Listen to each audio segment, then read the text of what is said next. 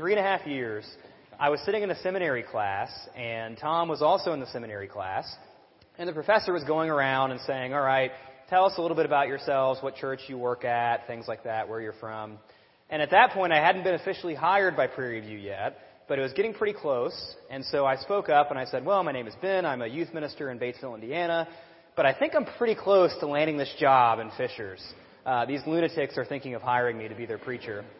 And so I spoke that, and, they went around and did other people, and then they got to Tom, and Tom said, well, my name's Tom Harrigan, I work at Indian Creek Christian Church, and I used to work at Prairie View Christian Church way back in the day. So I, of course, went to Tom and said, Tom, do I run? Do I withdraw myself from the running? What do I do? Only from certain people. And Tom ultimately said, no, you should go there. And here we are. So we're very grateful for Tom. Again, Tom worked here in the very early days of Prairie View Christian Church, doing youth ministry and leading worship in the early 90s. So we're grateful for him. I know. Stop it. I was like a toddler. But Stop it. Very grateful for his service to Prairie View in the past. Very grateful to his service at Indian Creek Christian Church on the south side of town right now. And with that, I'll turn that over to him and let him preach for us. Awesome. So. Thanks, man. Appreciate it. Appreciate that. It is good to be here. I couldn't help but as I was sitting in the front row listening to you all worship, which I appreciate so much the worship in this place, and I appreciate so much the team and the effort that they put in. Just started to do a little bit of stroll down memory lane a little bit. To think that I've known some of you for almost half my life, which is really kind of frightening, and yet didn't know that Mark played the drums. I mean, that's pretty awesome. That's pretty cool. Didn't know that, Mark. So I've known some of you for almost half my life, and it will probably make you feel really old to tell you that my son, who was born while we were here, is just got his driver's license and is now driving all over Indianapolis, and my hair will turn gray very quickly now. My daughter is 13, and so we are definitely older parents of 2 teenagers, but we're grateful to be here and grateful for the work of Prairie View Christian Church. If you want to follow along, we're going to be in Colossians chapter 1. You can pull out this little bulletin form. Obviously, you can make fun of me. I do bring an easel sometimes when I preach, but there's some stuff that you can write down that I'm going to write down, and I think it will be helpful for us. Colossians chapter 1, beginning with verse 9. We're really going to focus our time this morning in 3 verses, 12, 13, and 14 of Colossians chapter 1. And before we dive in, I want to give you a little bit of context of what's going on. The Apostle Paul is writing a letter to Christians in the town of Colossae, thus the name Colossians. And he's writing to them to encourage them, but also to warn them. You see, there is a heresy rising in the area of Colossae that Jesus is not supreme and that Jesus is not the Son of God. There's this heresy arising up. And so the Apostle Paul is writing this letter to encourage them to keep faithful in their walk, to stay faithful, but also to tell them about who Jesus really is and what Jesus has really done for them. So we're going to read this context starting in verse 9. And just for your information, a little bit of trivia, we're about to read or spend some time in one of the longest run-on sentences in all of Scripture. Okay, we get a little bit of grief as students when we were younger about run-on sentences without, the periods in the proper place. Paul apparently didn't care about that because 218 words in total in this run-on sentence, and we're going to pull out just a few of those words and see how they apply to our lives today.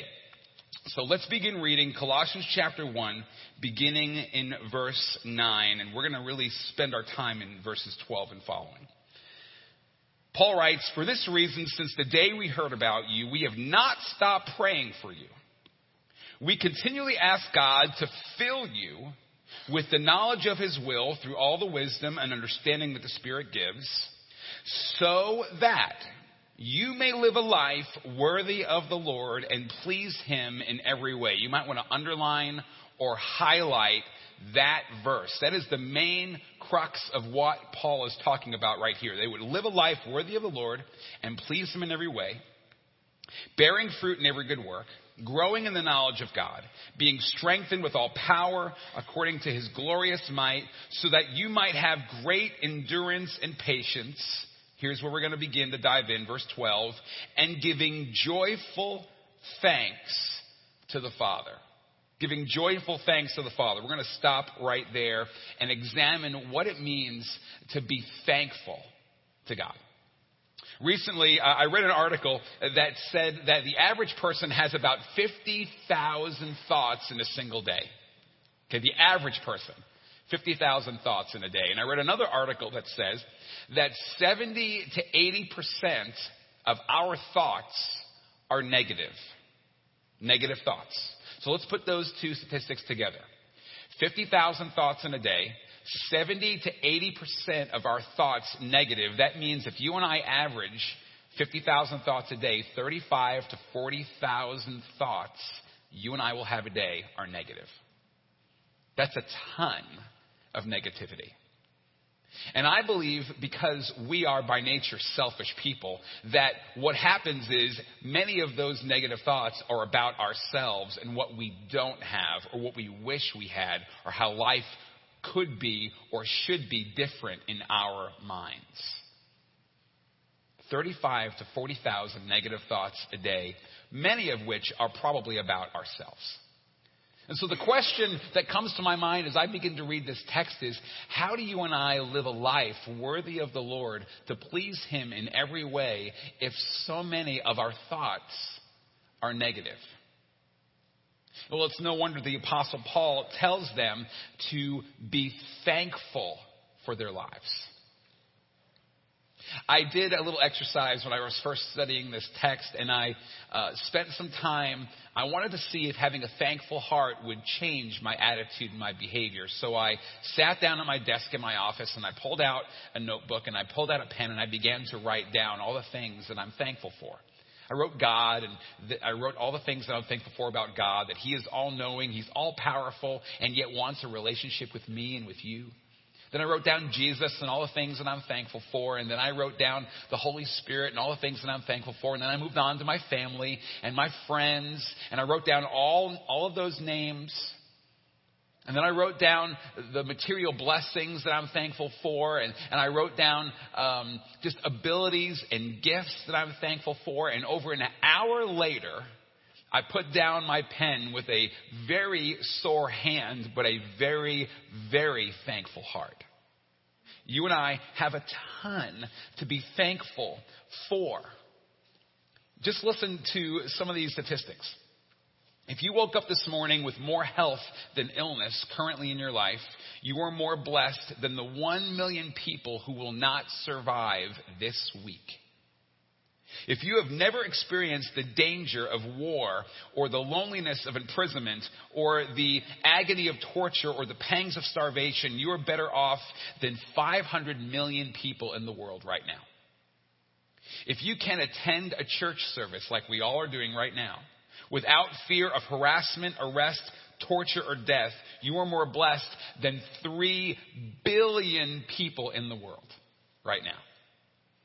If you have food in the refrigerator, clothes on your back, a roof overhead, and a place to sleep, you are richer than 75% of the people in the world.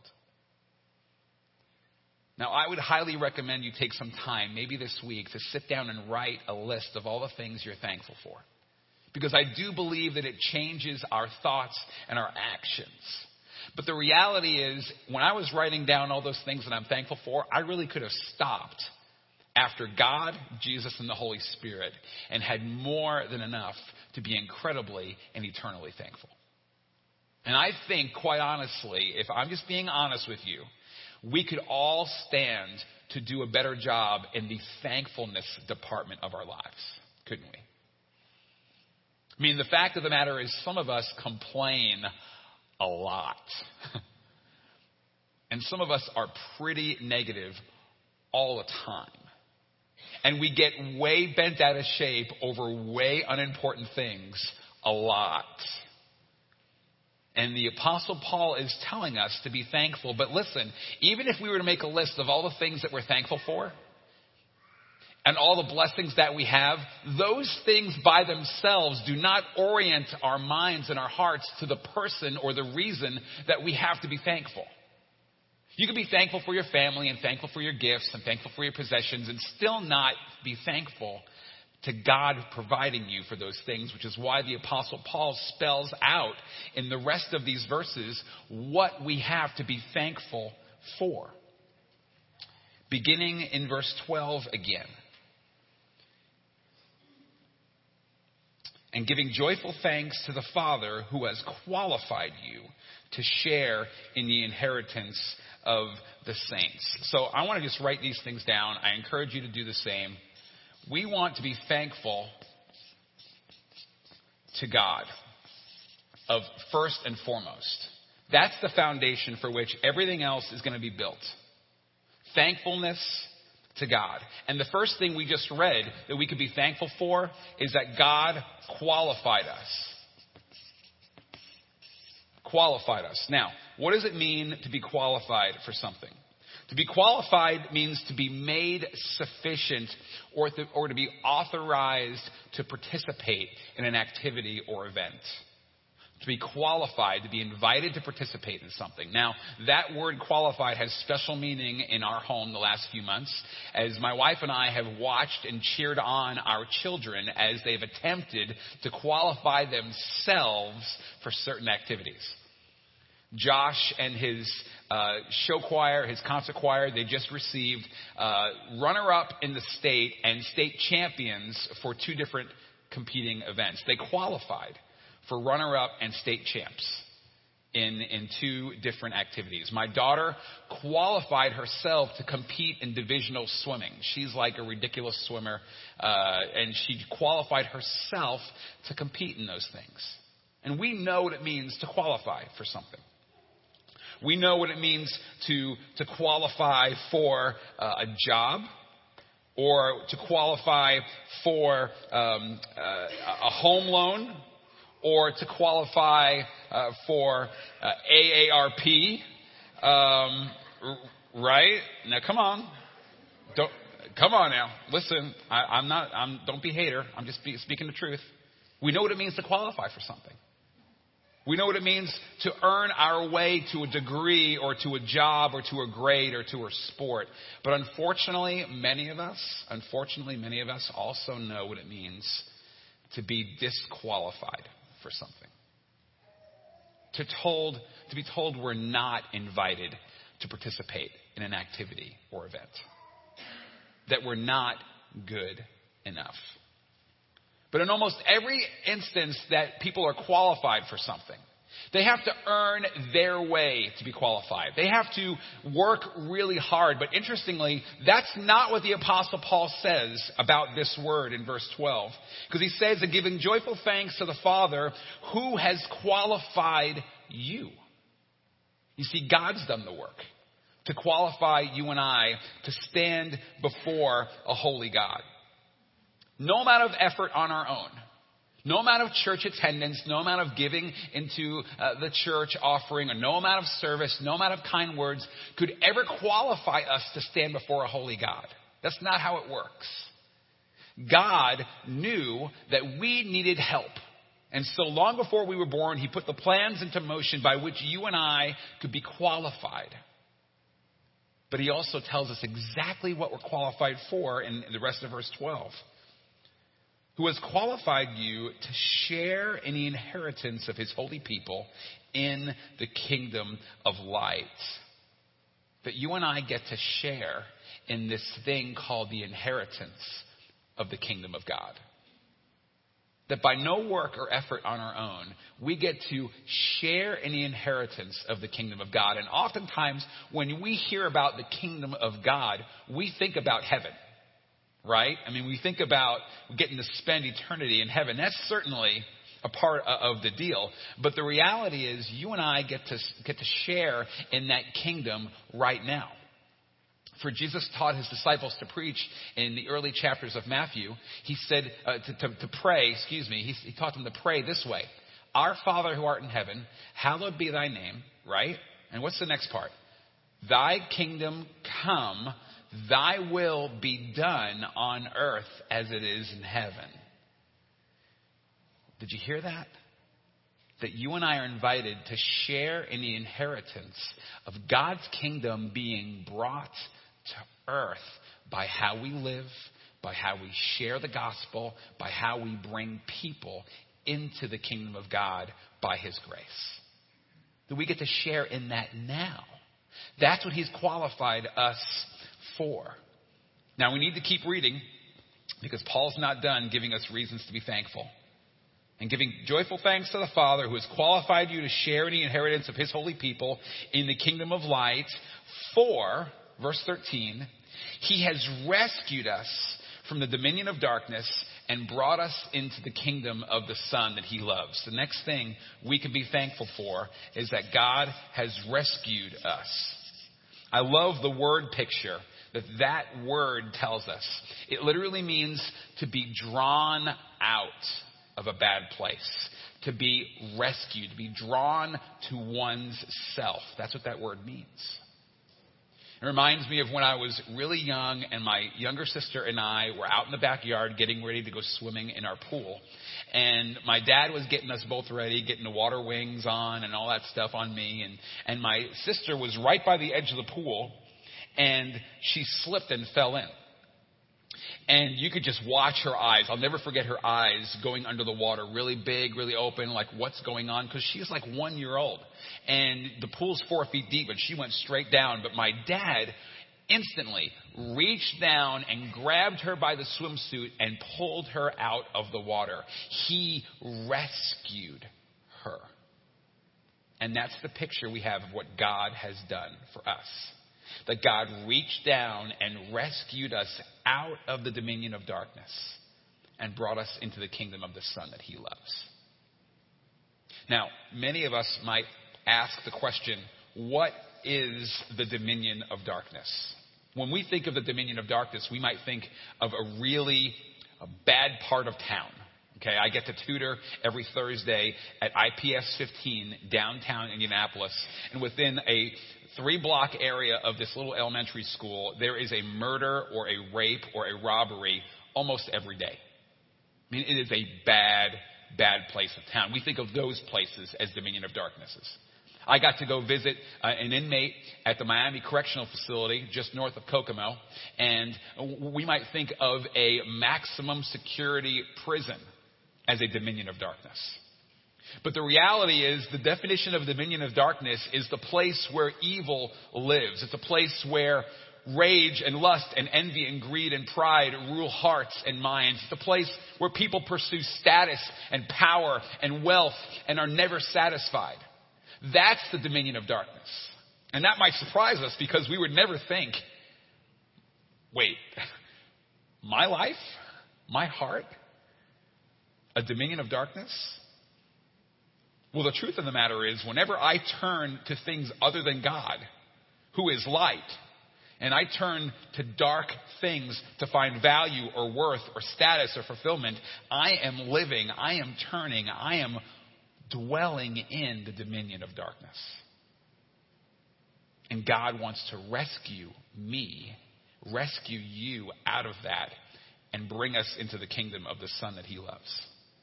And that word brought that we read in verse 13, it's literally the word, the definition of when someone is living in a country that is very hostile and they are carried out of that country and brought to another country and granted immediate citizenship in that country. That's the word picture we get of the word brought.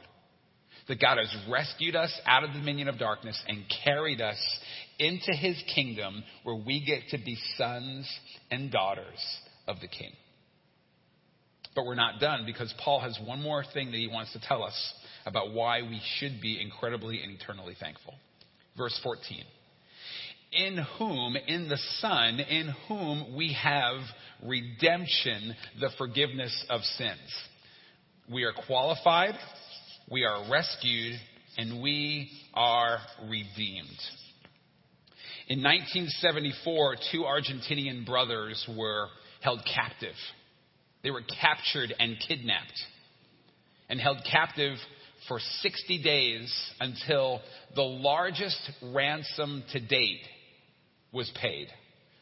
$60 million paid for the return of these two Argentinian brothers. They were redeemed from captivity. That word literally means the complete release of someone based on the payment of a price. So in John chapter 19, when we see Jesus hanging on the cross, and with his last breath, he says, "It is finished." This is what he's talking about. That you and I, as followers of God, have been 100% qualified, 100% rescued, and 100% redeemed.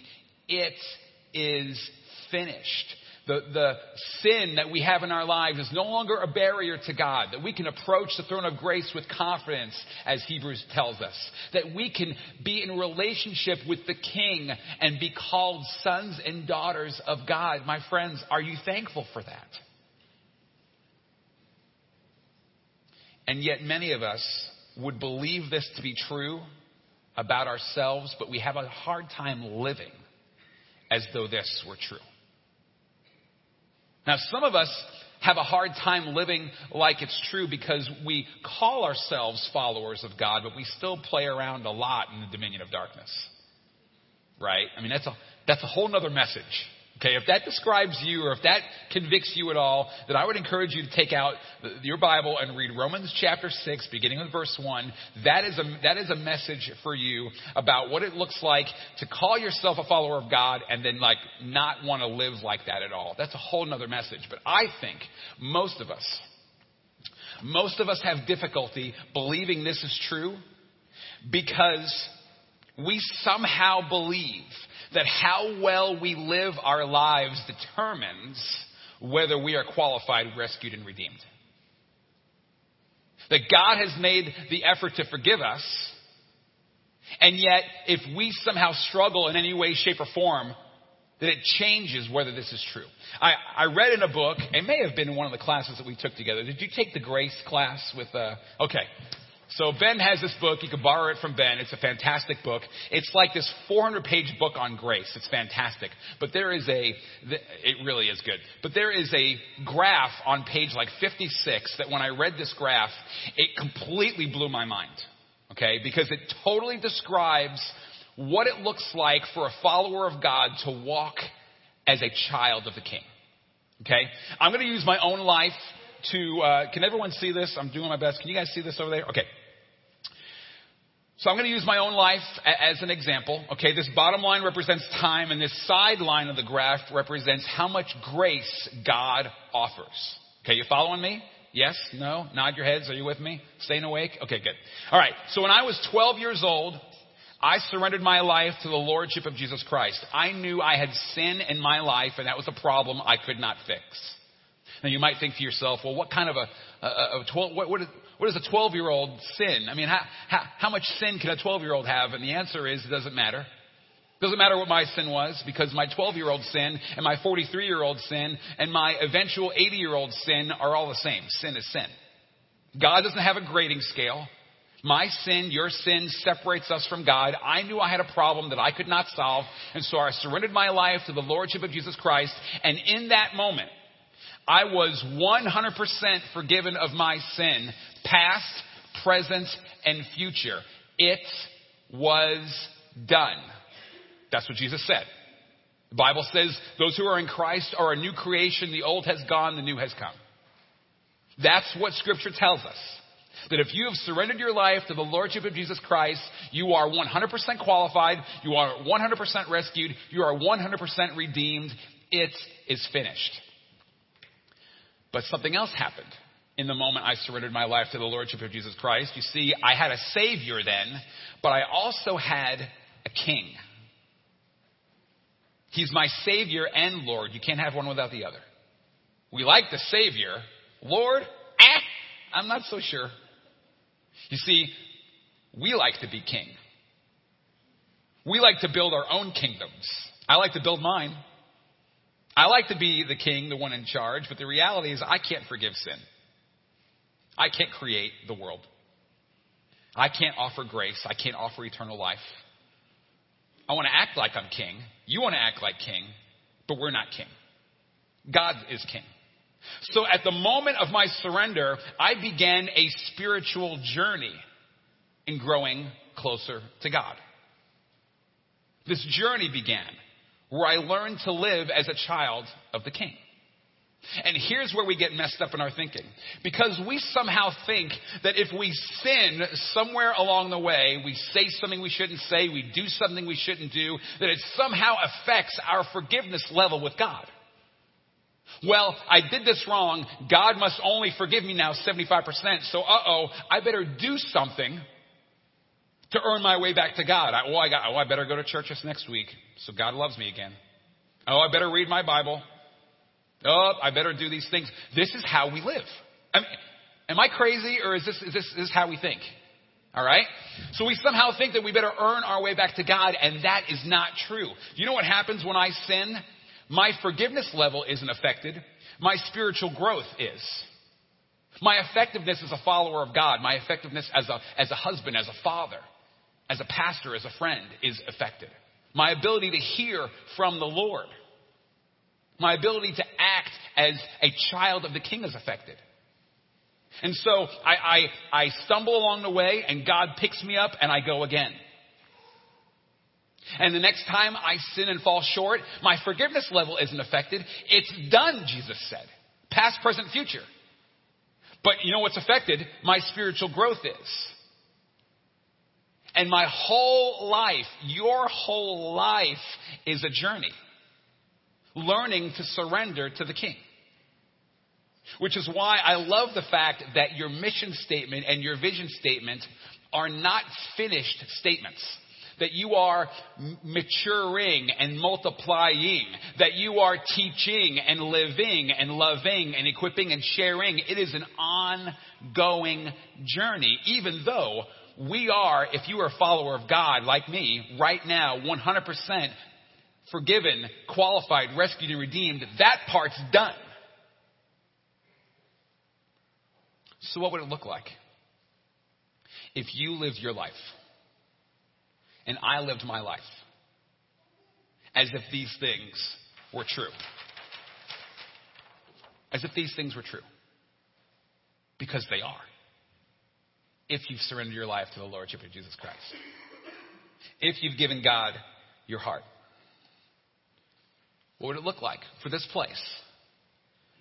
What would this church look like if we lived in the confidence that we are qualified, rescued, and redeemed?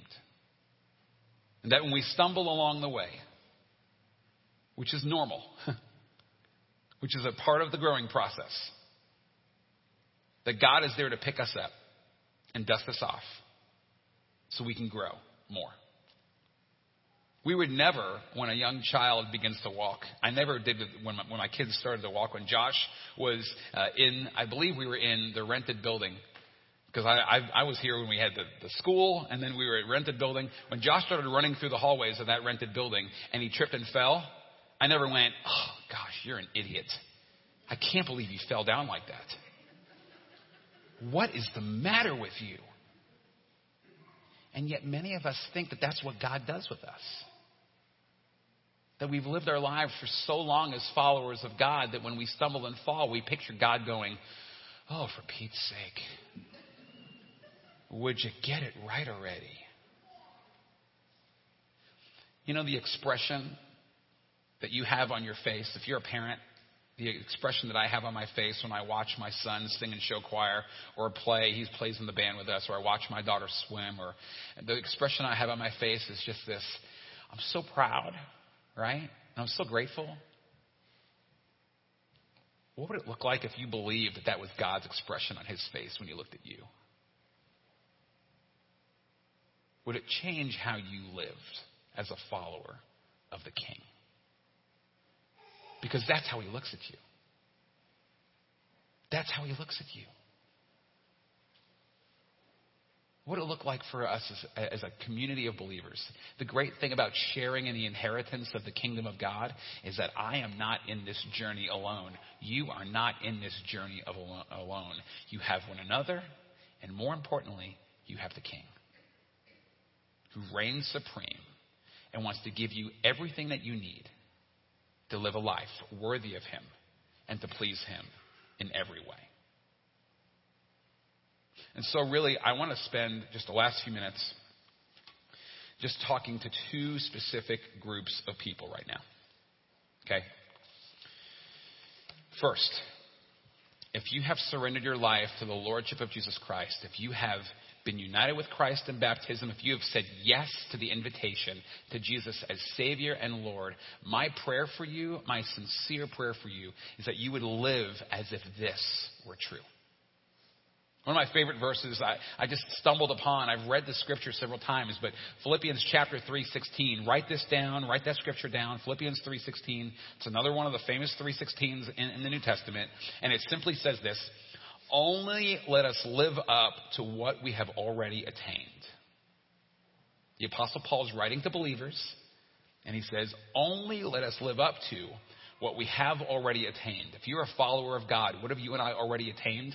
100% qualification, 100% rescued, 100% redeemed. That's what we've already attained. And so my prayer for you is that as followers of God, that when you stumble along the way, that you would know that those are natural growing pains. And that God is not standing there with his arms crossed, looking at you going, what an idiot. And he's going, all right, come on. I know. The world offers really cool stuff. I know. Come back to me. Don't play around in darkness. Come to the light. The well that never runs dry. We run around in this cul-de-sac of stupidity trying to find value and worth. All right, I think I've mentioned that phrase here once before. You know, we try something that we think is going to bring us value and fulfillment, and it doesn't satisfy, and we think, oh, maybe more of what didn't satisfy might eventually satisfy. It's the cul-de-sac of stupidity. And we try, and it doesn't bring value. Only Jesus and a relationship with him does. So my prayer for you is that you would stay faithful. Perfect? No way. Faithful. Have I been perfect? No. But my goal is to be faithful. Not long ago, my wife went to a funeral of one of her grandmother-in-law. Long story, but she was 90 years old. Follower of God for 50 years. Was she perfect? No. Was she faithful? Yes. And so we can celebrate at her funeral that her last breath on this earth is her first breath with her Father in heaven. Recently, we had a young girl at the creek, 12 years old, succumb to cancer. Her journey was way too short. But we know, was she perfect? No. Was she faithful? Yes. She had incredible faith in God to the very end. And so we know that her last breath on this earth was her first breath with her Father in heaven. Brothers and sisters, my prayer for you is that you would stay faithful. Stay faithful. If you are here this morning and you have yet to surrender your life to the Lordship of Jesus Christ, if you have yet to say yes to God's invitation to the kingdom, then I must, in all loving honesty, say that right now you stand unqualified to be before God. Your sin separates you right now from God. And that is not a problem that you can fix on your own. God made a way. And the great thing is, no matter where you've been in your journey, no matter where you are right now, God wants to rescue you, draw you to himself, and carry you into the kingdom of the Son that he loves, Jesus. That every single one of us are invited. The question is, will we say yes to the invitation and trust and taste and see that God is good? We are or can be 100% qualified. We are or can be 100% rescued. We are or can be 100% redeemed. And that, my friends, is something we can be incredibly and eternally thankful for. Let's pray together. God, I'm grateful, so grateful for your love for us. God, I'm grateful for the way that you have made plans to rescue, to restore, to qualify us through Jesus. God, I'm grateful that you have called us as a people to follow you, to surrender our lives, to learn what it means every day to take another step as a child of the King. God, teach us what it means to live as saved people. Teach us what it means to live as children of the King. God, teach us to trust you, to know that you love us, to know that your grace is sufficient when we fail. God, help us to hold on to you and to live lives differently, knowing that you love us. God, thank you that we are qualified, rescued, and redeemed, not by any work of our own, but only through the blood of Jesus. We pray in his name. And everyone said, Amen.